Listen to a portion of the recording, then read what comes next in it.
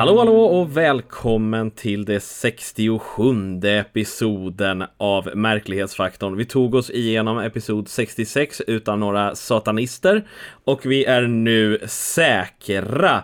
Fan Fred, jag fick hem här nyligen första numret av UFO-aktuellt, vilket är det första som jag faktiskt har läst efter att ha sett det ett tag nu när man faktiskt blivit medlem i UFO-Sverige. Jag tycker ändå det är väldigt kvalitativ läsning. Absolut, det är ett väldigt ambitiös tidning. Bra skrivna artiklar, seriös men ändå vågar ta upp lite vilda nyheter ibland och lite, alltså ufologi åt alla håll kan man säga, men ändå liksom med en respektfullhet. Och jag som har läst igenom kanske nu 100 olika nummer av UFO-aktuellt och UFO-information. Jag måste bara tillägga att i många av de gamla numren så ser man alltid det här interna dramat mellan de olika fraktionerna inom UFO-Sverige. Vilket liksom artar sig genom mer eller mindre snälla påhopp på varandra via ledarsidor och artiklar och sånt där. Men det här pratar vi 70-tal, liksom, tidigt 80-tal. Så det är roligt att man har liksom kunnat enas så fint i det vi ser idag. Det är en grym tidning. Ja, och vi är inte sponsrade av UFO Sverige, men vi stöttar deras arbete väldigt mycket. Men det är en sak som jag verkligen vill prata om, för jag vet inte vad jag ska tro längre om det. Och det är, jag har ju alltid gillat och läst Whitley Strieber's Communion, som var en bok som kom ut på 80-talet som handlade om, Whitley Strieber var en skräckförfattare typ som Stephen King, relativt stor ändå, som en dag bara kom ut med en historia om utomjordingar. Men det som var skillnaden med det här var att det var liksom baserat på att det här är sant. Det här har hänt mig. Jag har skrivit den här boken under några år och det är upplevelser som jag har upplevt istället för liksom en novell. Så han hade skrivit om varulvar och grejer innan. Claes Svahn har gjort en intervju med honom som är gjord i mars i år. Och det har ju onekligen hänt en del. Jävlar vad han har skrivit böcker. Och jävlar vad det inte bara handlar om utomjordingar längre. Nej, det är sant. Alltså, följer man Strieber-mytologin så vare sig man vill eller inte så dras man ner i ett kaninhål, som man kanske inte säger på svenska, men ett rabbit hole av olika intriger och konspirationer och teorier och hypoteser. Och som säkert antyds i intervjun här, så han ser ju inte detta riktigt som utomjordingar eller som aliens, utan det är någonting annat helt enkelt, vad det nu än är. Du som läser om Strieber nu här för första gången på länge, Alltså det slår ju mig hur liksom så här utflippat det är. För som sagt, det handlar inte längre om utomjordingar. Det handlar om liksom varelser. Och det handlar om att de här utomjordingarna är ute efter ens själ eller fraktar ens själ till olika ställen. Och han har också liksom rest till olika planeter där han har sett liksom, vad var det? Han fick be om att se en planet som var riktig, eller som var bättre än jorden, och en planet som var sämre. Och det blir liksom så himla flummigt. Han skrev ju också någon bok som jag tror hette The Key, som handlade om att han typ blev besökt av en dvärg i ett motell och som gav honom lösningen på alla universums problem. Det är väldigt, plötsligt så blir det liksom, jag vet inte, det blir svårare och svårare att liksom att se honom i det liksom seriösa ljuset så här som man ändå hade back i 80-talet. Och jag tyckte det började redan, jag hade vissa föraningar för att jag läste hans andra bok. Och första boken är jätteläskig. Och sen så andra boken så finns det ett kapitel där det är så här: utomjordingarna vill inte jag ska äta glass, så de säger åt mig mentalt att ät inte glass, så jag åt glass. Och det är väl liksom så här, okej, vad är det som händer? Så ja, jag vet inte, det blir svårt att ta det som sägs åtminstone at face value, vilket var väldigt lätt att göra med Communion. Ja, det är ju frågan om det är någon form av psykos eller om det är någonting annat, eller om det är något som faktiskt händer dem. Det är det jag har kommit underfund med under de här åren då jag tittar till Whitley, dels genom hans podcast och dels genom böcker och artiklar och intervjuer och sånt där, att det här är en man som trots att andra påstår helt annorlunda. Det här är en man som faktiskt tror på det han säger. Jag tror inte han sitter och hittar på, utan han upplever, eller han tror sig uppleva någonting i alla fall. Ja, 100%. Jag tror 100% på att han tror allting som liksom sker honom. Och kanske gör det också. Det är, men det är väldigt fantasifullt, kan vi säga. Och det är svårt att förhålla sig till sakerna, för det är ofta ganska, det är ofta ganska svårförklarliga saker på ett liksom så här esoteriskt plan nästan. Det är så här ganska bananas. Ja, och mycket handlar ju om, vad heter det på svenska? Repressed memories. Alltså förtryckta minnen. Förtryckta minnen, ja. Precis som han har upplevt i sin barndom. Att han fick en utbildning i diverse flummiga läror och sånt där. Sånt där som har kommit fram långt senare. Alltså i vuxen ålder, som han har börjat minnas. Och det är väl kanske just såna där grejer som jag blir lite tveksam till. För vi vet nog alla hur ohyggligt lätt manipulerat det mänskliga minnet är egentligen. Verkligen. Det var mest ett uppvaknande för mig förra. Men det är också så här, Whitley Strieber är otroligt viktig för UFO-communityt på fortfarande ett bra sätt, tycker jag. Det finns skojare där ute. Jag tror att han är inte en av dem vad han tror. Och jag tror att han har gjort mycket för det här. Han har gjort otroligt mycket för det här communityt, kan man säga. Så man kan inte se ner på det heller. Men, nej. Ja. Och Communion är fortfarande en jättebra bok. Jag tycker fortfarande att den är läskig när jag läst om den. Den är ganska obehaglig och väldigt välskriven.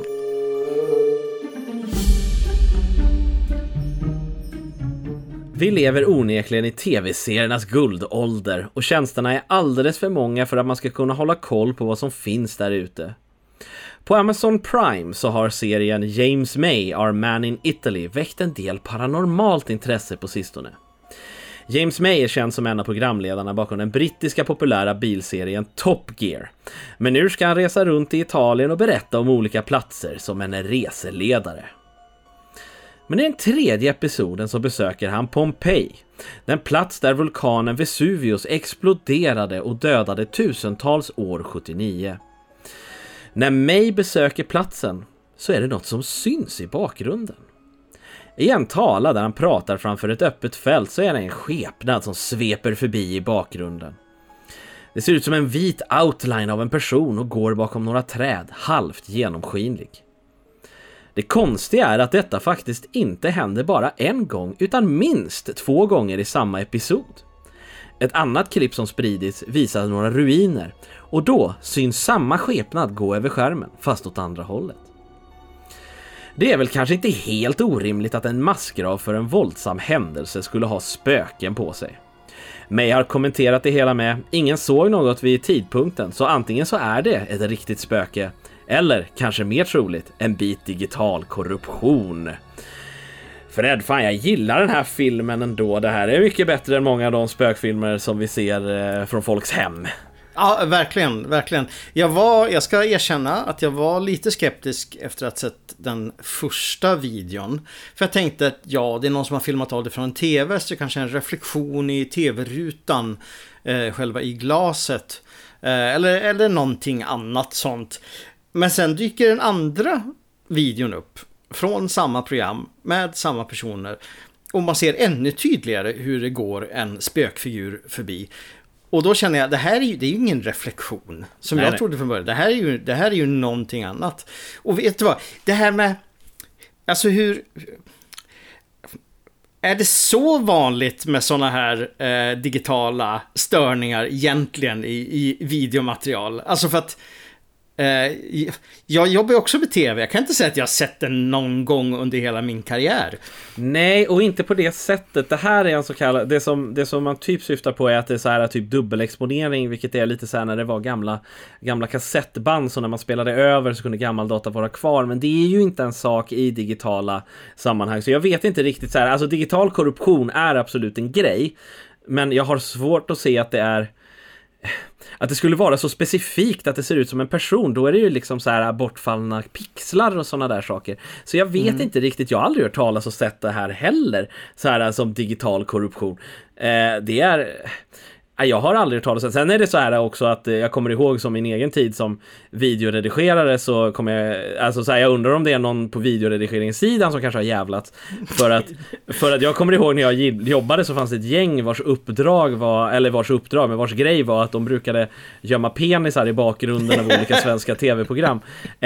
Och ett blev påkommet i form av Plura. Det var en nyhet för några år sedan, men det var väldigt mycket mer som inte blev påkomna. Där har ni lite tv-skvaller.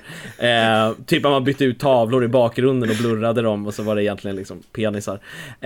Så att så här, det är inte helt orimligt att redigerare gör såna här saker liksom, och ser om de kommer undan med det. Så att, det är väl kanske mer troligt. Redigerare är så busiga. Otroligt busiga, tycker jag. Jag kan tänka mig, du sitter där i din lilla bunker 14 timmar per dag fastkedjad, som vi alla vet att det funkar i tv-branschen. Det är klart att du slänger in en penis eller ett spöke då. Jag har full förståelse. Men exakt. Så att det är liksom kanske är det gamla spökjaktsredigerare eller någonting sånt där också. Som förstås är jätteduktiga på fejkade spöken, eller hur Fred? Nej, det här kommer sprida sig som ett rykte att det är fake. Det är det inte. Det är förresten om några dagar bara här. Efter det här har släppts, den 5 augusti så släpps nya säsongen av Spökjakt. Just det. Kolla in den, jag lovar att ni aldrig har sett något liknande. Fick ni lite gratisreklam där, Discovery Plus. Ni får skicka mig pengar sen. Ja, precis. Men det här är ändå, jag tycker ändå det här är en mycket intressantare video än jag trodde det skulle vara. Ja, den är bra. Speciellt 2 videos ihop gör att den blir otroligt mycket mer övertygande. En liten höjdare skulle jag vilja säga. En liten favorit.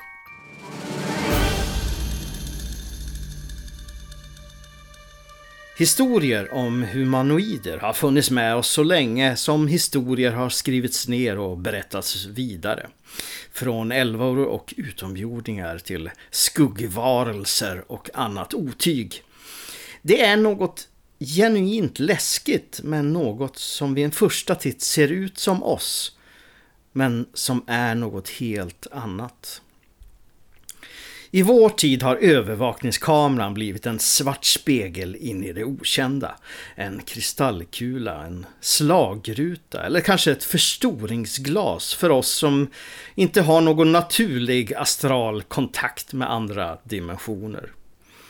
Douglas Windsor McLooney III, en kock i Kentucky, postade häromdagen ett par foton och senare en video på det han hävdar fångades just med en övervakningskamera i Red River Gorge.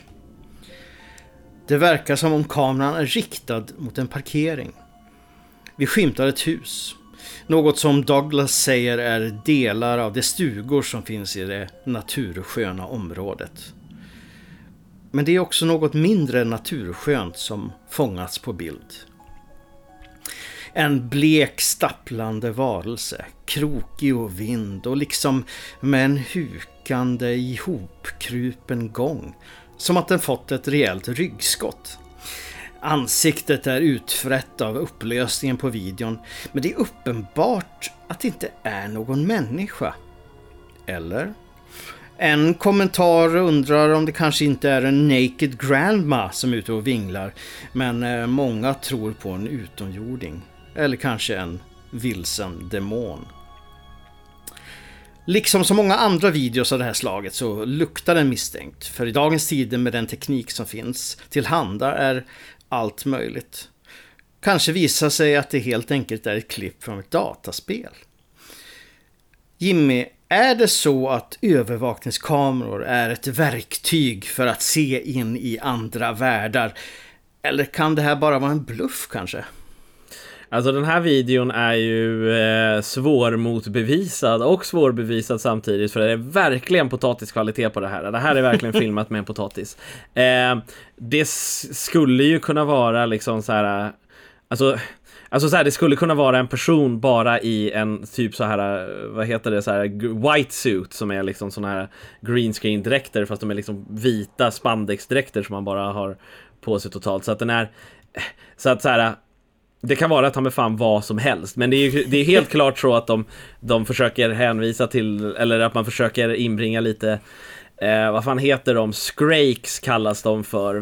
Det är liksom Wendigos. Det är väldigt amerikansk vad heter det? Eller liksom man kan säga att det är modern folktro. Ja, liksom, precis. Ja, precis. Modern internetfolktro kan man säga att det är liksom. Det är verkligen ett bizarrt klipp, men det finns liksom väldigt lite som understryker det, och när kvaliteten inte är som den är så är det liksom så är det väldigt konstigt. Folk säger så här: knäna är böjda på ett konstigt sätt. Ja, nej. Eller jag vet inte vad ni pratar om liksom så här. Alltså att det är jag tror inte att det är datagjort. Eller det skulle det kunna vara, men då har man sen har man kört igenom det genom en VOS och fått ner kvaliteten så att det ser lite så här. Jag vet inte, det finns liksom någonting i det här klippet, men jag tror att det kan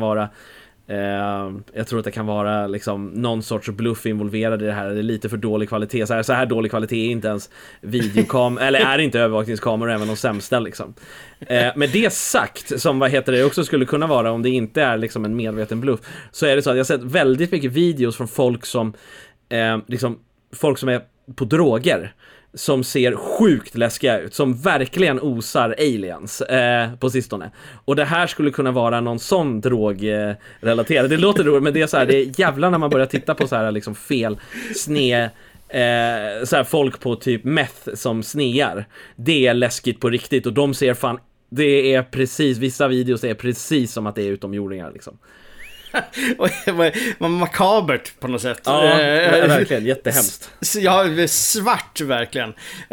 Ja, nej, men det kan det absolut vara. Och jag håller med om det där med knäna, för jag ser inget konstigt med knäna alls, förutom att den går lite hukad liksom. Det är ju inga så här alien bakåtvända knän eller någonting sånt. För övrigt, när jag sökte på Skrake, för jag hade också den tanken här innan vi började prata, så fick jag bara upp bilder på en fågel. Så att jag var lite osäker på vad det kallades. Men Skrake måste ju vara ordet. Ja, det är i alla fall ingen fågel på videon. Så klart är det i alla fall.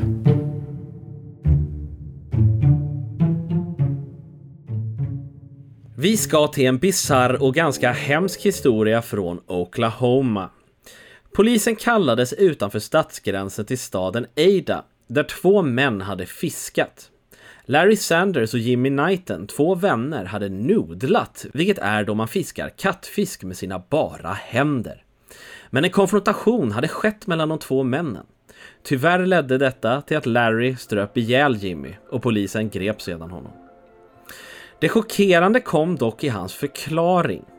Den gripne hävdade självförsvar, då han påstod att Jimmy försökt frammana Bigfoot för att mörda honom. Så för att rädda sitt liv ansåg han att han blev tvungen att tysta honom och strypa ihjäl honom innan besten skulle ha hört hans rop. Till historien hör att polisen noterade att den gripne verkade påverkad av något. Tyvärr var det kanske det som gjorde att han berådde sin vän om livet. Nu kan James stå inför dödsstraff om det går som värst. Det händer lite då och då med dödsfall kopplade till konstiga historier. För ett tag sedan hade vi en man som sköt ihjäl folk på en parkeringsplats från ett hotell där han trodde det var utomjordingar. Det är lite som vi snackade om förra episoden om smutsigheten i konspirationer. Det tråkiga med dessa när de förtar det roliga som ändå finns i den här hobbyn. Såna här liksom konstiga morddödsfall, Fred, liksom. Är det rimligt att vi tar upp det, eller då att det är en del av det här communityt, eller vad liksom, eller är vi är det? Jag vet, alltså varje gång någon av oss tar upp någonting som har den här vridningen i historien, så känner jag alltid passar det här verkligen här? Men annars så är ändå Bigfoot involverad, indirekt i alla fall. Eftersom han då, alltså grejen, jag tror säkert han fick nog faktiskt för sig att hans polare skulle frammana Bigfoot för att mörda honom.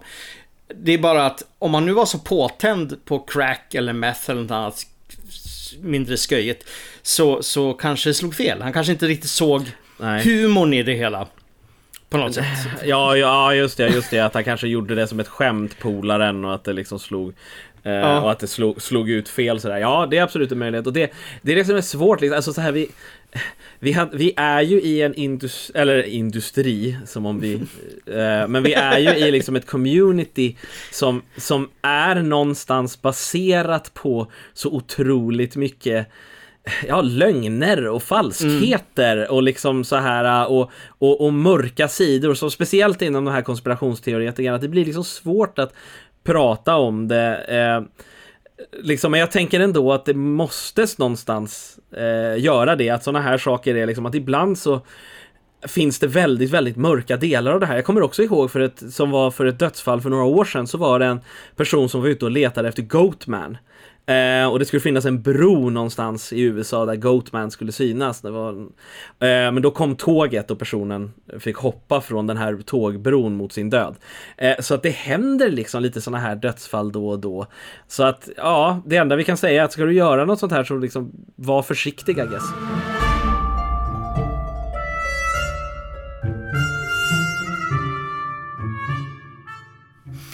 Vi ska bege oss till Cerro de la Olla i New Mexico.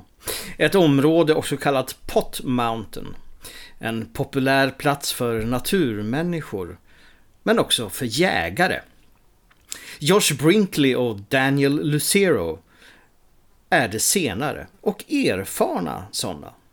Under 15 år har Josh jagat i skogarna runt den gamla vulkanen och aldrig någonsin varit med om något utöver det vanliga.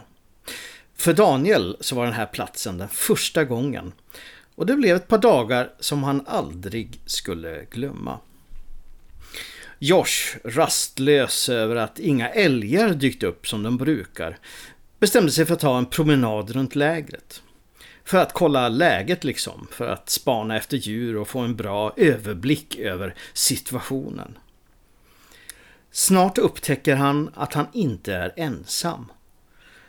På avstånd ser han hur två figurer, alldeles för långa för att vara människor och med överdimensionerade huvuden. De står och tittar rakt på honom. Förvånad över det han ser tror Josh att det är två andra jägare och bestämmer sig för att gå emot dem. Men när han kommit lite närmare så har de försvunnit. Han säger inget till Daniel när han är tillbaka i lägret. Ja, förutom att han såg två andra jägare. Men till slut så kryper det fram att han tror att han såg två utomjordingar, och ingen av dem vet vad de ska tro. Nästa dag, förbryllade över avsaknaden av älg och annat vilt, bestämmer de sig för att köra runt berget. Men det är som att alla djur är bortblåsta. När de kommer lite högre upp får de se något mycket märkligt. Nedanför dem, inne i skogen, sticker det upp något som ser ut som ett stort vitt cirkustält, ungefär 20 meter högt. Ut från det sticker en längre utbyggnad. Detta är en syn som verkligen inte hör till miljön. De kör ner för kullen och tar sikte mot platsen där cirkustältet står, men finner att det inte finns någonting där och inga spår alls. Enligt de båda rör det sig helt klart och tydligt om något fysiskt. Jag har aldrig trott på utomjordingar, men nu gör jag det, säger Josh. Såna här mysterier gillar jag. Det är liksom så här långt från ljuspunkter i skyn som det kan komma, och dessutom det finns någonting absurt över det hela. Vad tror du att de såg, Jimmy? Ja, det är ju en väldigt intressant fråga. Om man ser ett cirkustält på sådär mitt i skogen, det finns ju någonting, man undrar ju om det är någon sån här, är det ett UFO med något sorts hologram eller någonting sånt där spännande som döljer vad det faktiskt ser ut som, att det faktiskt inte var ett cirkustält. Men det är ju du måste ju erkänna att det är väldigt, väldigt svårt att höra den här historien och inte gå direkt till den gamla kultfilmen Killer Clowns in Outer Space, from Outer Space, som där det faktiskt kommer ett UFO format som ett cirkustält och aliens som ser ut som clowner och attackerar en stad. Fantastisk film. Kanske stoppade de en invasion av dessa. Ja, det var faktiskt det första jag tänkte på när jag läste det här, nämligen den filmen, som är en grym film, väldigt, väldigt rolig. I det här fallet, det kan ju handla om missförstånd. Han kan ju faktiskt ha sett 2 jägare som bara hade på sig stora huvor eller någonting sånt där. Det kan ju faktiskt ha varit ett stort jävla tält ute i skogen med att de liksom har missbedömt avståndet eller någonting sånt. Samtidigt, Josh åtminstone är ju väldigt erfaren i jägare i området. Som jag sa, han har varit där i 15 år. Känner det som baksidan av sin hand liksom. Man tycker ju att om något sticker ut så pass mycket så borde han antingen, alltså han borde ju, han om någon borde ju se om det här liksom hör hemma här eller inte. Och enligt honom så hörde det inte hemma där. Ja, nu när jag berättar historia så tänker jag ju på att det var en grej som jag berättade för några avsnitt sen om en Benny uppe i nu ska vi se, Smedjebacken tror jag det var. Som barn såg 2 långa vita utomjordingar med stora huvuden som verkade kommit upp från ett gruvhål, om du kommer ihåg det. Ja, just det, precis. Och det här är faktiskt påminner lite löst om det, för de stod också och stirrade på dem. Och här har vi istället en kollapsad vulkan istället för en gruvmiljö. Just det. Och samma liksom absurditet i berättelsen. Det kanske är samma som har dykt upp igen. Nej, det vet jag inte. Men det kanske är ett underjordiskt samhälle av whatever det är, och de kanske också har cirkusar som reser runt. Man kan hoppas. Jag tycker det verkar trevligt i alla fall. Ja, väldigt häftig historia. Det är synd att man inte fick några bilder på någonting, utan att det är men det är ändå en nyhets, det är ändå en tidning som har tagit upp det här, så det är lite, det finns någon liksom seriositet bakom det ändå, liksom att männen har ändå gått till media med det här. Det var inte bara en konstig hemsida på nätet som skrev om en vittnesrapport, utan det var liksom faktiskt, de har pratat med media, vilket är i sig ganska speciellt. Ja, och det första han gjorde var ju att kontakta en stor UFO-organisation som jag inte kommer ihåg vad den heter nu.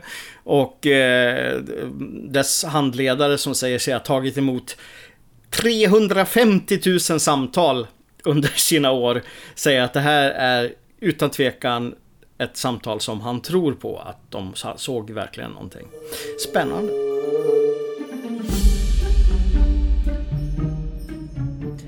Vi pratar en hel del om Bigfoot i denna podcasten, och denna veckans mysterium är där och tassar, men det finns något annorlunda där med. I Nordamerikas nordöstra delar så finns det flera stammar av urinvånare, men nästan alla av dem hade beskrivningar av en mörk kraft, varelser som man skulle akta sig för, som bodde djupt in i skogen.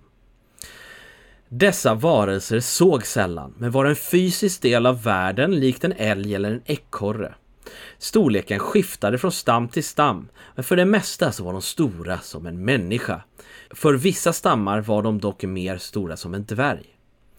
Dessa varelser såg nästan som en egen stam då de jagade och fiskade för att livnära sig själva, men de verkade inte ha en permanent boning utan reste runt i de djupaste skogarna. De var som tunna människor och brukade bära hjortskinn och andra saker från skogen för att smälta in i den. Dessa varelser har kommit att kallas för Stick Indians. De var sällan ett problem, men det fanns undantag. De brukade mest göra smärre saker mot olika stammar, som att stjäla mat eller kläder. I sammanhanget ganska harmlösa saker. Anledningen till namnet Stick Indians kommer från att de älskar att peta på saker som tält eller sovande människor med pinnar. Kanske för att se vad som händer när de gör det. Men man skulle inte göra sig ovän med dem. Om en stam eller en person aktivt störde dessa varelser så var de enormt hämndsökande, och de sades ha magiska krafter. Det påstås att de kunde driva sina offer galna omedelbart och hypnotisera dem till att göra saker mot sin vilja. De kunde också få det att gå vilse genom att härma olika djur och göra det förvirrad. Varelserna går under olika namn för olika stammar, men det anses att föra otur om man pratar och säger dessa namn. Då skulle de dyka upp som frammanade och kanske till och med kidnappa dig. Man skulle heller inte vissla i skogen, för det var deras sätt att kommunicera, och därför kunde du locka till det dem. Likheterna med andra nordamerikanska legender är slående, eller man kan se likheter med både Bigfoots och Wendigos. Vissa historier säger att dessa varelser var en gammal stam som började med kannibalism efter en hård vinter. Andra ser dem mer som skogens väktare. Det finns en del personer som sett dessa dock även i modern tid, och man kan hitta mycket kommentarer om folk som sett olika saker, men det är alltid lite svårt att få en beskrivning av vad det var exakt de såg. En kommentar beskriver att man haft en sommarstuga ute i skogen och där upplevt konstiga röster, samt att man fått sin mat flyttad på och staplad på olika stenar i området. Andra påstår att man blivit jagad av varelsen efter man varit och kastat sten i skogen, antagligen på deras område. Den kändaste historien kommer från Reddit och den är nästan lite creepypasta-nivå. Det förtäljer om en flicka som håller på att bli våldtagen av en kamrat när plötsligt en av dessa varelser sliter undan honom och äter upp honom. Det har varit mycket snack om denna historia faktiskt är sann eller inte, men förmodligen så ligger den under creepypasta-formatet. Oavsett om detta är en annan take på Bigfoot eller en egen varelse, så är det tydligt att något skrämt folk ute i skogarna. Och hör man en mystisk vissling så kanske man inte ska vissla tillbaka. Ja, Fred, det är ändå liksom, man undrar ju lite var Bigfoots börjar och den här legenden slutar, för du har, och vissa kategoriserar det här till och med som Bigfoot. BFRO, Bigfoot Research Organization, som är Amerikas, kanske ska man säga, Bigfoot-svar på UFO-Sverige. De har kategoriserat och undersöker sådana här fall, men de kategoriserar det som en version av Bigfoot. Sen så, Wendigos är ju också en amerikansk legend som handlar om att när folk kannibaliserar så öppnar de upp sina kroppar för att en ond ande ska ta över, och dessa blir ofta får liksom långa klor och långa fingrar och sånt där, och blir otroligt tunna, som också passar in i det här. Man undrar ju var en sak börjar och andra slutar. Mm. Ja, jag fick jättemycket Bigfoot-vibes när du berättade om detta. Ja, jag vet inte vad jag ska tro. Jag tror så här. Jag tror att det finns en sanning i det mesta. Det har ju säkert alltid funnits, eller har funnits, stammar eller ursprungsbefolkning som har hållit sig undan från andra, liksom fortsatt leva sina egna liv, och bara runt det hemlighetsmakeriet, den skyggheten, kan det ju ha bildats legender och rykten som sen kanske har överdrivits genom åren. Jag tänker ju kanske lite oväntat på den 13:e krigaren med Antonio Banderas och Sven Wollter, som i och för sig utspelar sig i Skandinavien någonstans, men där de blir attackerade om och om igen av ett gäng monstermänniskor med vassa klor och pälsar och grejer, som sen visar sig vara människor utklädda liksom för att hålla folk borta helt enkelt från deras mark och deras liv. Och det är väl inte helt osannolikt att någon skulle kunna testa på det och på så sätt ha skapat ofrivilligt en legend om en sån här stam med figurer. Jag tycker dock att det är väldigt, väldigt roligt att de petar på saker med pinnar. Ja, det tycker jag, det är... det är något väldigt liksom basalt mänskligt i den delen av historien, att man bara vi petar på saker med pinnar och det. Men jag tycker det är otroligt lustigt att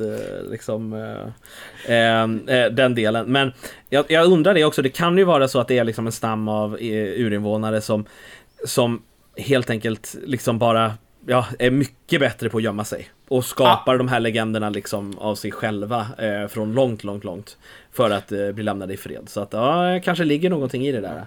Finns det inte fler historier om såna här okända stammar bland Amerikas ursprungsbefolkning?